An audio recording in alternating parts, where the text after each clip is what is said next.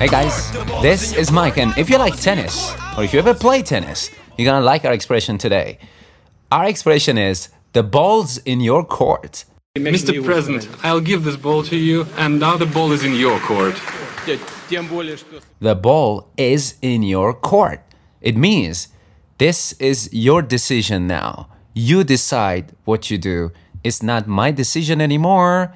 This is your responsibility and your decision. So, for example, if you're in a relationship, you can say, okay, look, my partner sometimes annoys me, and I've done everything to save our marriage, to save our relationship. But now the ball's in her court.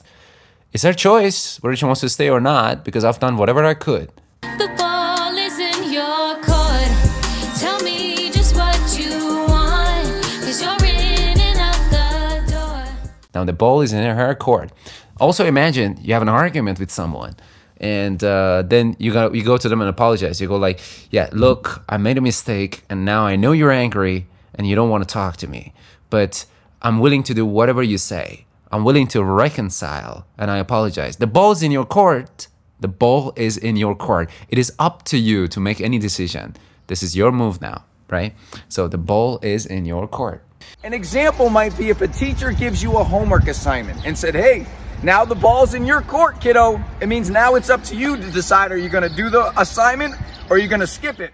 What do you think we should do about the project? The ball's in your court. It's not my decision. It's your decision. So you decide and we'll do it. All right, guys. So now, are you going to comment or not? Well, the ball's in your court. I've done whatever I could. I've made some decent, awesome podcasts. The ball's in your court. If you want, you can comment or not. Your decision, guys. Till then, adios. Bye.